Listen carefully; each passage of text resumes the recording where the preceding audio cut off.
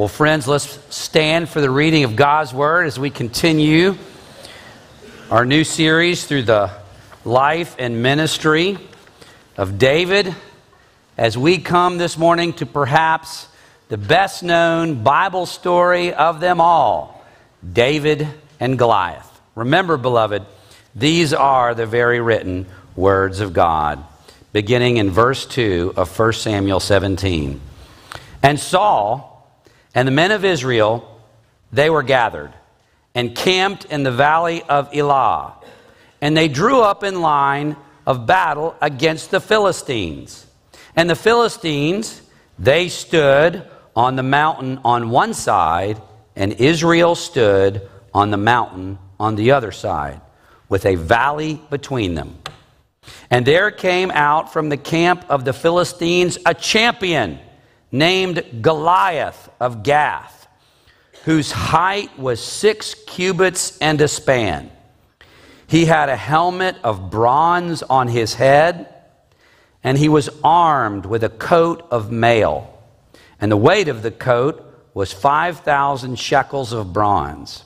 And he had bronze armor on his legs, and a javelin of bronze slung between his shoulders. The shaft of his spear, it was like a weaver's beam, and his spear's head weighed 600 shekels of iron. And his shield bearer went before him. He stood, and he shouted to the ranks of Israel, "Why have you come out to draw up for battle? Am I not a Philistine? And are you not servants of Saul? Choose a man for yourselves and let him come down to me. If he is able to fight with me and kill me, then we will be your servants. But if I prevail against him and kill him, then you shall be our servants and serve us." And the Philistine said, "I defy the ranks of Israel this day. Give me a man that we may fight together." Now when Saul and all Israel heard these words of the Philistine, they were dismayed and greatly afraid. Now David was the son of an Ephrathite of Bethlehem in Judah, named Jesse, who had 8 sons. In the days of Saul, the man was already old and advanced in years. The 3 oldest sons of Jesse had followed Saul to the battle. And the names of his 3 sons who went to the battle were Eliab, the firstborn, and next to him Abinadab, and the third Shammah. David was the youngest. The 3 eldest followed Saul, but David went back and forth from Saul and then back to feed his father's sheep at Bethlehem. For 40 days the Philistine came forward and took his stand morning and evening. And Jesse, back at the ranch, and Jesse said to David, his son, "Take for your brothers an ephah of this parched grain and these 10 loaves, and carry them quickly to the camp of your brothers. Also, take these 10 cheeses to the commander of their 1,000. See if your brothers are well, and bring some token from them." I'd like to know they're still alive. Verse 19. Now, back at camp, Saul and they and all the men of Israel were in the valley of Elah fighting with the Philistines. And David rose early in the morning, and he left the sheep with the keeper, and took the provisions and went, as Jesse had commanded him. And he came to the encampment as the host was going out to the battle line, shouting the war cry. And Israel and the Philistines drew up for battle, army against army. And David left the things in charge of the keeper of the baggage and ran to the ranks and went and greeted his brothers. As he talked with them, behold, the champion, the Philistine of Gath, Goliath by name, came up out of the ranks of the Philistines and spoke the same words as before. And David heard him. All the men of Israel, when they saw the man, they fled from him and were much afraid. And the men of Israel said, have you seen this man who has come up? Surely he has come up to defy Israel. And the king will enrich the man who kills him with great riches, and will give him his daughter, and make his father's house free in Israel. And David said to the men who stood by him, what shall be done for the man who kills this Philistine and takes away the reproach and shame from Israel? For who is this uncircumcised Philistine that he should defy the armies of the living God? And the people answered him in the same way, so shall it be done to the man who kills him. Indeed, the grass withers and the flower fades, but the word of our Lord stands forever, and may he add his blessing to it. You may be seated.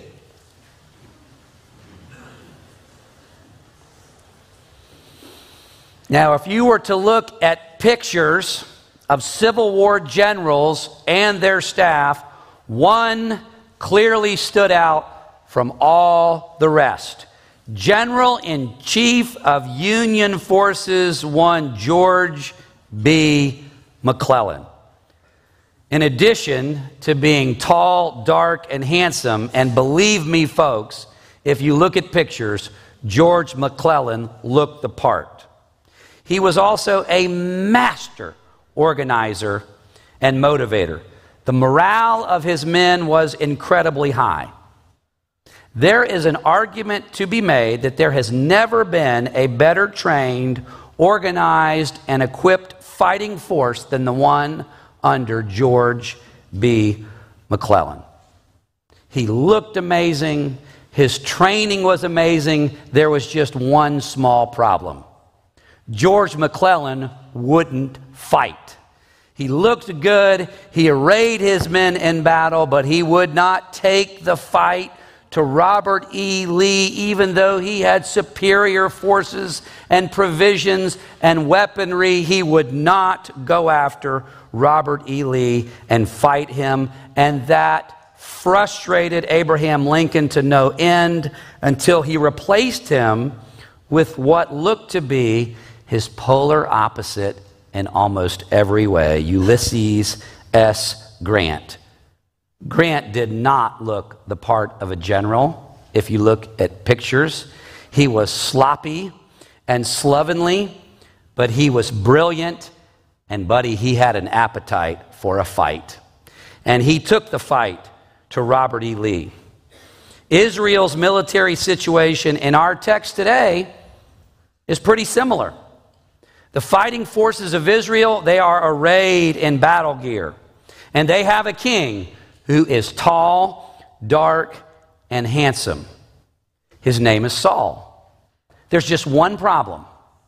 Saul wouldn't fight.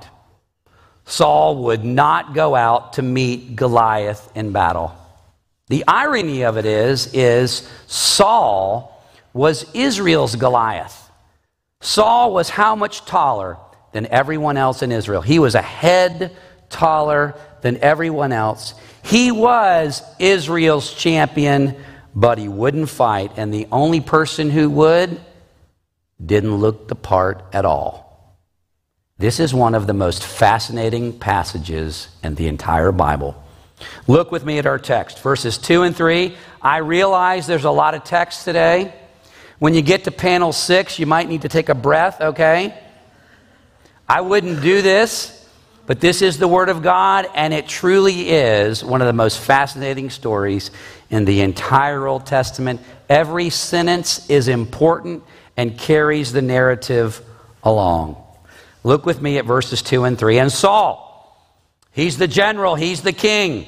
Saul and the men of Israel, they're gathered, they're camped in the valley of Elah, and drew up in line of battle against the Philistines. In verse 1, we realize the Philistines, they're the aggressors.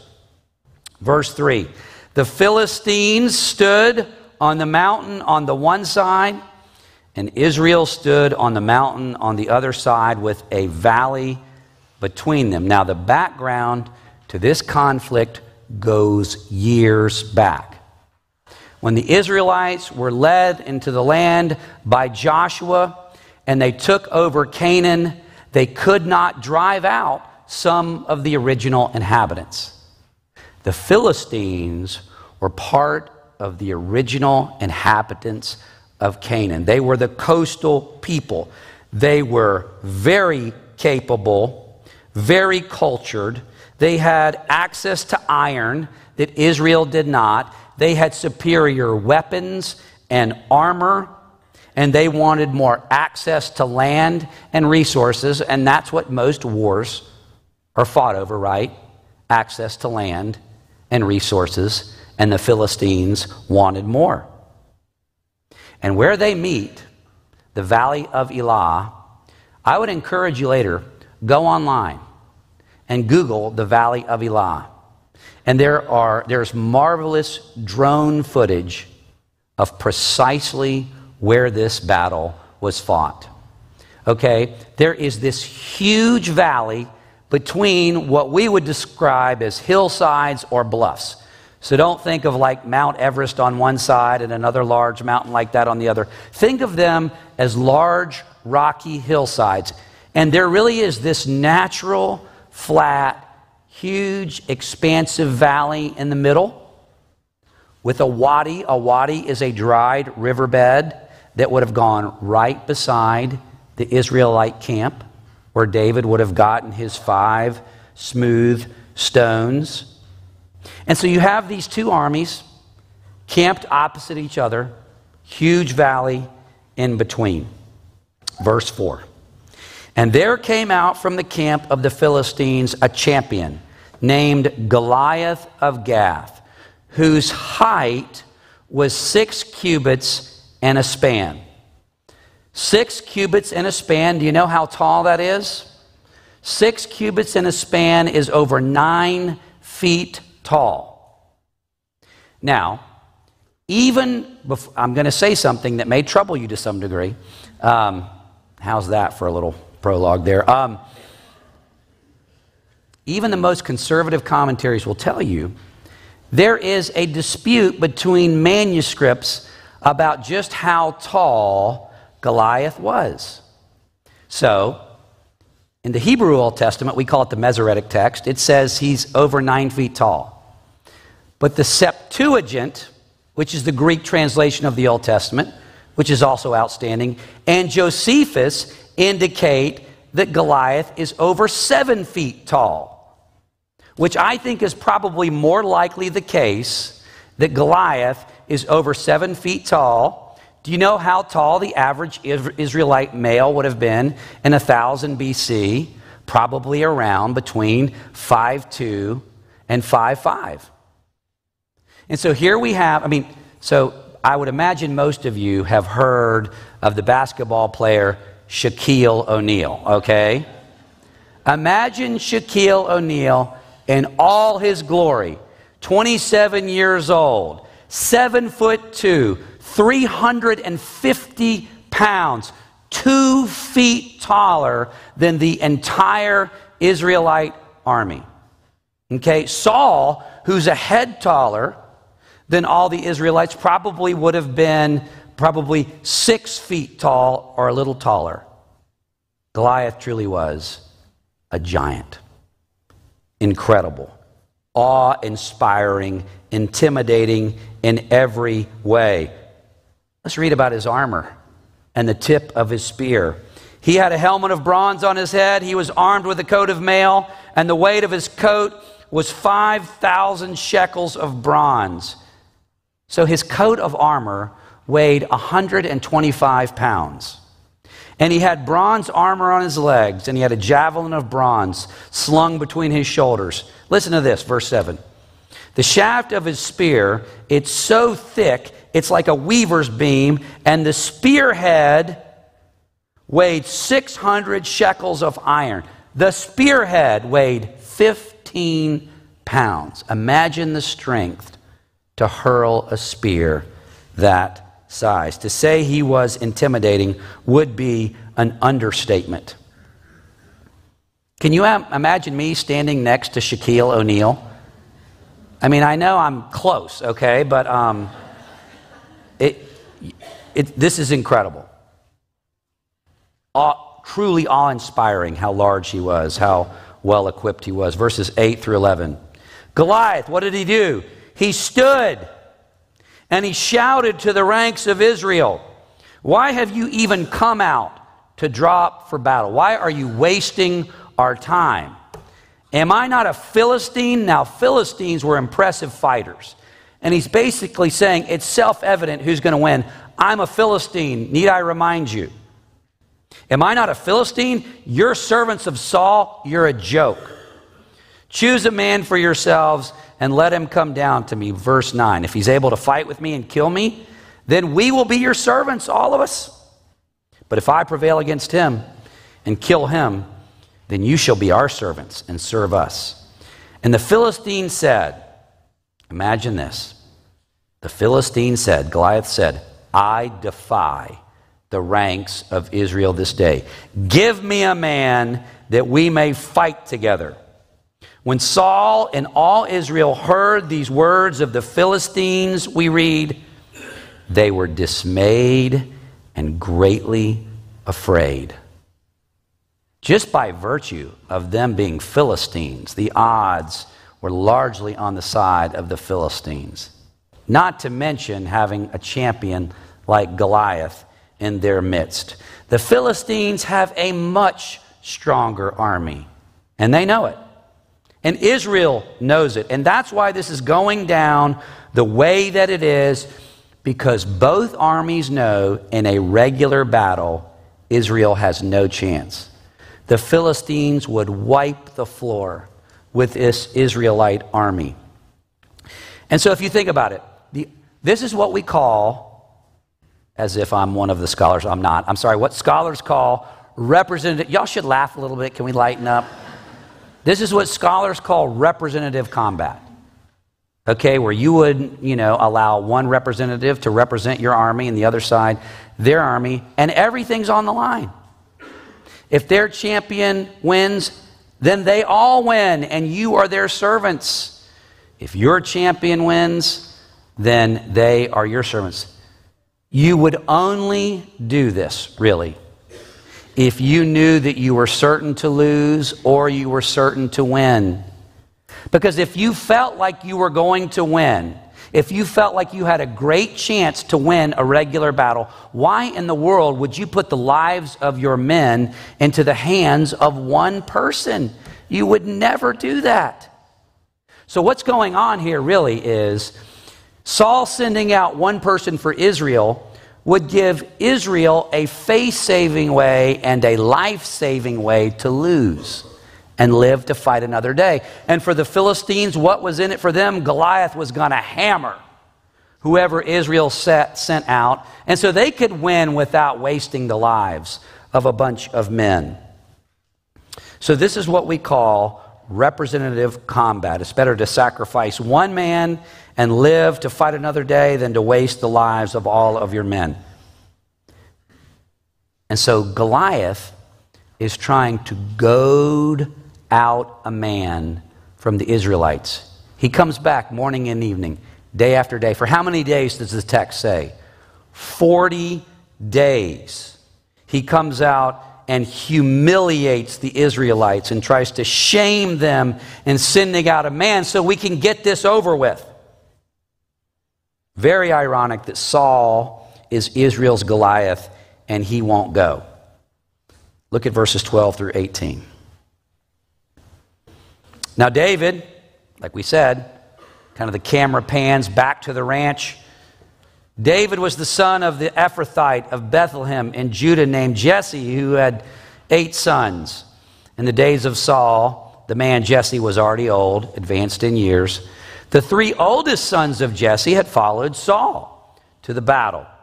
And the names of his 3 sons who went to the battle were Eliab, the firstborn, the next to him Abinadab, the third Shammah. David was the youngest. Notice the emphasis there. The 3 eldest, they followed Saul. They were old enough. But David went back and forth from Saul, meaning he went back and forth from the army camp and then back to feed his father's sheep at Bethlehem. So David has been going back and forth. For 40 days the Philistine came forward and took his stand morning and evening. And Jesse said to David his son, take for your brothers an ephah of this parched grain and these 10 loaves, and carry them quickly to the camp to your brothers. Also take 10 cheeses to the commander of their 1,000. I'll just say that sounds quite delicious right about now. 10 cheeses? That sounds very delicious. So take them, feed the commander of their 1,000. See if your brothers are well. Bring some token from them. And so because of his age and his role in the family, David's job was to take provisions back from the family farm to his older brothers that are fighting. That's how the army was provisioned. Family members would provide them food and resources. And in the providence of God, that's how David was able to hear what's been going on. Verses 19 through 25. This is exciting. The tension continues to build. What's going to happen? Who's going to deal with this foe, if anyone? Now Saul and they, meaning the brothers and all the men of Israel, they were in the valley of Elah, fighting with the Philistines. And David, he rose early in the morning, and he left the sheep with a keeper, and took the provisions and went just as Jesse had commanded him. And he came to the encampment as the host was going out to the battle line. We'll talk about this in a second. Shouting the war cry. I guess we should think like Braveheart or something, okay? Verse 21.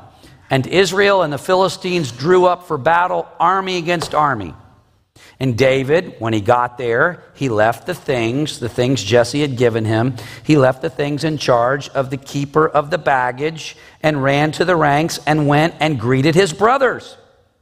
And as he talked with them providentially, behold, the champion, we should have ominous music, the Philistine of Gath, Goliath by name, came up out of the ranks of the Philistines and spoke the same words as before. Here's the key. And David heard him.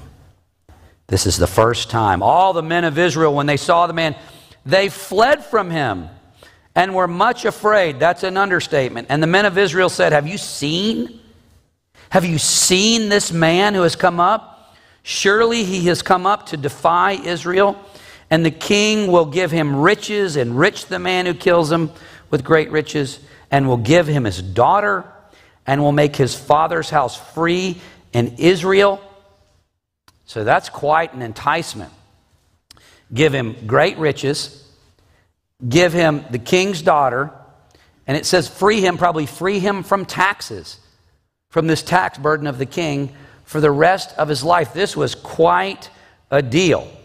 And so instead of fighting Goliath himself, Saul does everything possible to entice someone else to go, which again, I don't think he would have ever done if he thought they had a real chance in battle to beat the Philistines. This was a faith-saving way, a life-saving way to offer up a sacrificial lamb to Goliath, and then they could all go home.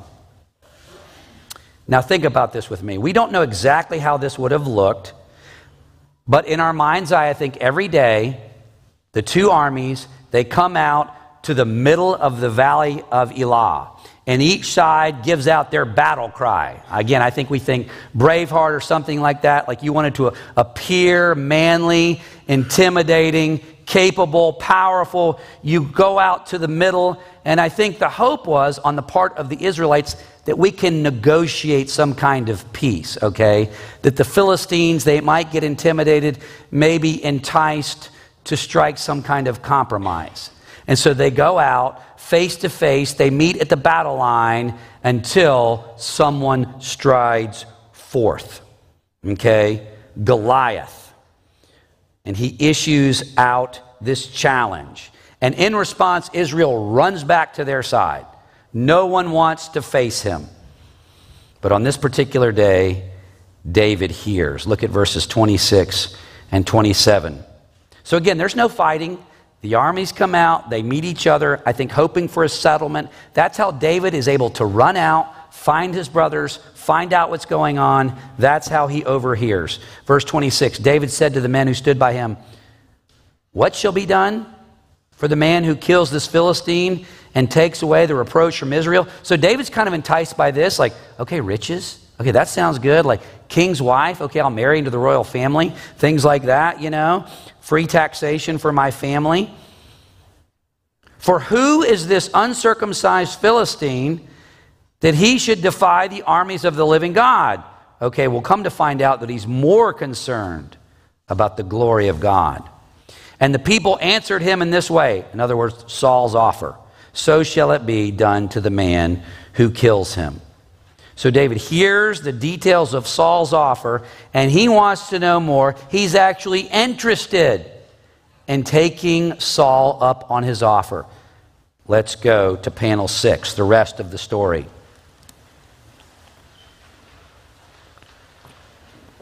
I hope you are as invested as I am.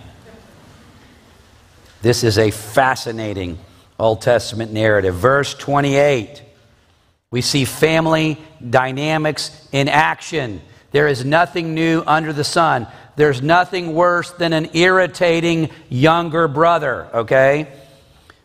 So Eliab, the older brother, he overhears David making this inquiry. Most scholars think that David is between 13 and 15 years old. Probably 100 pounds soaking wet. Probably all of 5 feet tall. Now Eliab, his elder brother, heard when he spoke to the men like he cannot believe that his youngest brother is talking to the other soldiers. And Eliab's anger was kindled against David. And he said, "Why have you come down? And with whom have you left those few sheep in the wilderness? What are you doing? I know your presumption and the evil of your heart. For you have come down to see the battle. You've come down to see us get slaughtered." And David said, "What have I done now?" That implies this is not the first time there's been a family dispute. "What have I done now? Was it not but a word? I have barely talked, and you're yelling at me again." What might this go back to? What has happened probably just a few years before? When Samuel went to Jesse to anoint one of Jesse's sons kings of Israel. What happened to each of the 7 brothers who preceded David? They were rejected. Until finally, Samuel says, we're going to wait until the youngest comes in and then anoints David king. Well, that didn't go over well. And so just like earlier in Genesis when Joseph's brothers resented him, we're seeing that pattern continue. David's brothers resented him. They could not believe that he had the gall to come down and make these kinds of statements and investigate what's going on. Just him being there and talking was annoying. It's kind of like my 17-year-old's parents when we talk. It's just annoying. Sorry, editorial comment, not in the sermon. Okay, verses 31 through 33. When the words that David spoke were heard, they repeated them before Saul. So someone told Saul, hey, we got a guy. We got a guy who is willing to do this. They couldn't find someone before this. Someone gives word to Saul. Verse 32, and David said to Saul, let no man's heart fail because of him, because of this big blowhard. Your servant will go and fight with this Philistine. And Saul said to David, you are not able to go against this Philistine to fight with him. You're a youth, and he's been a man of war since his youth. David, I appreciate your desire and the sentiment, but you're a child. This guy, he's a man. He's been fighting from before you were born. Really, we should imagine in our mind's eye, David, about 14 years old, probably about 5 feet tall, probably about 100 pounds, soaking wet. Verses 34 through 37. But David said to Saul, well, your servant, he used to keep sheep for his father. And when there came a lion or a bear and took a lamb from the flock, I went after him and struck him and delivered it out of his mouth. And if he arose against me, I caught him by his beard, meaning by his hair, and struck him and killed him. Your servant has struck down both lions and bears, and this uncircumcised Philistine will be like one of them. For why? Because he has defied the armies of the living God. And David said, the Lord who delivered me from the paw of the lion and from the paw of the bear will deliver me from the hand of the Philistine. Now remember those words. They're going to come back into play in just a moment. End of verse 37. Saul said to David, this is how you know Saul did not believe that his army could win a regular conventional battle. Verse 37. Saul said to David, go, and the Lord be with you. You don't send a 14-year-old boy out there to fight Goliath unless you know you have no chance. This is just a faith-saving way, a life-saving way to get this over with. What is Saul doing? This tells you about Saul's character, that he sends David out. What is he sending out David to be? A sacrificial lamb. In the mind of Saul, he's sending out David as a sacrificial lamb, as a lamb led to slaughter. It's better for one man to die than for Israel to perish. Does that sound familiar? You think that could be foreshadowing anything ultimately? Verses 38 through 51. Then Saul clothed David with his armor. He put a helmet of bronze on his head and clothed him with a coat of mail. And David strapped his sword over his armor.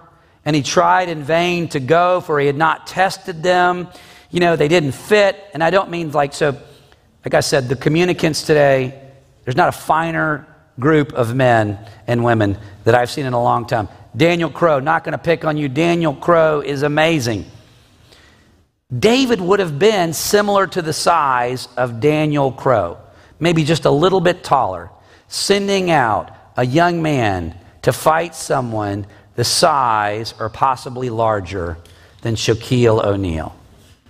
Fully armored, fully prepared, totally experienced.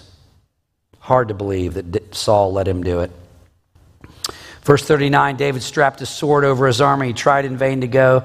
He had not tested them. David said to Saul, this isn't going to work. I can't go with these. I haven't tested them. They can't fit. I can't even walk in this stuff. So David put them off. Verse 40. Then he took his staff in his hand and chose 5 smooth stones from the brook and put them in his shepherd's pouch. His sling was in his hand, and he approached the Philistine. And the Philistine moved forward. The action is intensifying. The Philistine moves forward, came near to David with his shield bearer in front of him, and he's shocked. He's stunned. He stops. When he looked and he saw David, he disdained him. He was offended that Israel would do this. David was but a youth, ruddy and handsome in appearance. And the Philistine said to David, am I a dog that you come to me with sticks? I mean, are you serious? You're really going to send this guy out, this boy, to fight me? Philistine said, verse 44, the Philistine said to David, come to me then, and I will give your flesh to the birds of the air and to the beasts of the field. Then David said to the Philistine, will you come to me with a sword and with a spear and with a javelin? But I come to you in the name of Yahweh of hosts, the God of the armies of Israel, whom you have defied. Look at verse 46. This day Yahweh will deliver you into my hand, and I will strike you down and cut off your head, and I will give the dead bodies of the host of the Philistines this day to the birds of the air and to the wild beasts of the earth. Why? What's the point? So that the entire earth may know that there is a God in Israel, and that all this assembly may know that Yahweh saves, not with sword and spear. For the battle is the Lord's, and he will give you into our hand. And so enough talking, off we go. When the Philistine arose and came and drew near to meet David, David ran quickly toward the battle line to meet the Philistine. And David put his hand in his bag, took out a stone and slung it, and struck the Philistine on the forehead. The stone sank into his forehead, and he fell on his face to the ground. So David prevailed over the Philistine with a sling and with a stone, and struck the Philistine and killed him. There was no sword in the hand of David. Verse 51, then David ran and stood over the Philistine and took his sword and drew it out of its sheath and killed him and cut off his head with it. When the Philistines saw that their champion was dead, they fled. And the Israelites mopped up the battlefield with them. Okay. What are we supposed to do with this text? How are we to understand this great story of David's triumph over Goliath? A number of years ago, famous writer Malcolm Gladwell, he wrote a book based on it. The book is called David and Goliath, Underdogs, Misfits, and the Art of Battling Giants. But according to Malcolm Gladwell, this wasn't a miracle at all, because David changed the rules. And when David changed the rules, David had the advantage. David won not by virtue of a miracle, but by neutralizing Goliath's advantage. David was never going to win a hand-to-hand combat, so he leveraged his skills as a shepherd. And in doing so, he had the advantage. So it's not a miracle, it's just good strategy. And according to Gladwell, you too can be a David, and you can slay your Goliath. You just need to ask how the battle in your life, with your boss, at your work, or somewhere else can be fought on your terms. He gives an example in the book of an 8th grade girls basketball team who did not know how to play basketball. And they went on to go to the national championship. They couldn't dribble, they couldn't shoot. And so what the coach did is he said, we're going to just focus on 2 things, and 2 things alone. We're going to guard the inbound pass, and we're going to do a full court press. Okay, and they mastered those 2 things, got turnover after turnover, and went to the national championship. I ask you, is that what this story teaches? Absolutely not. This is not a story, contrary to Malcolm Gladwell, that teaches underdogs how to defeat giants.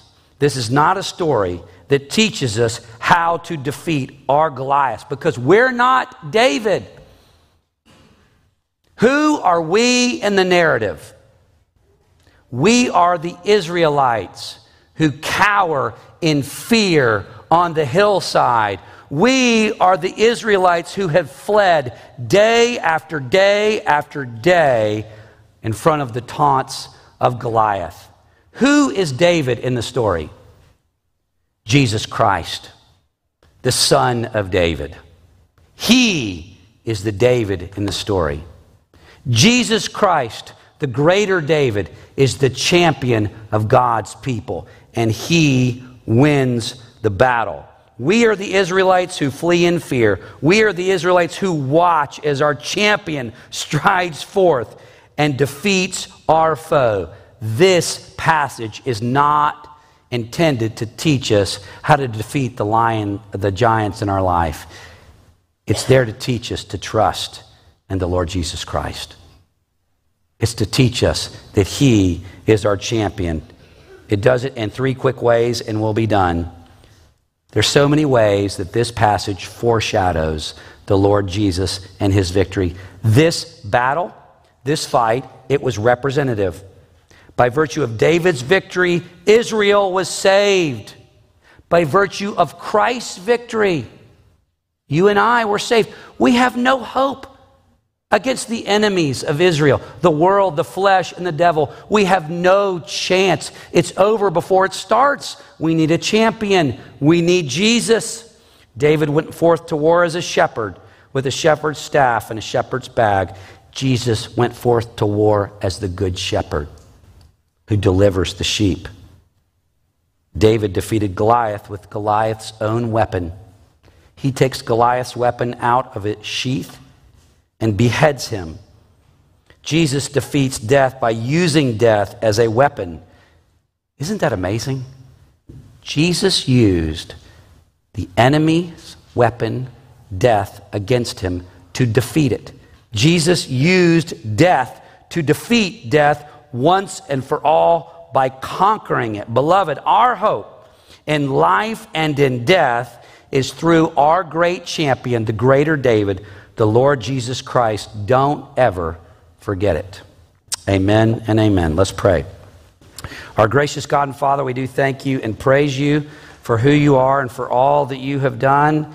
Father, we thank you for this passage that foreshadows so well, so beautifully, the great and grand victory of the greater David, the Lord Jesus, who defeated all of his and our enemies in his life, death, and resurrection. Father, help us to know that our only chance in life and in death is by following and trusting in our great champion, the Lord Jesus Christ. It is hard to believe the degree to which the gospel of the New Testament is revealed in the Old. We thank you and praise you in Jesus' name. Amen.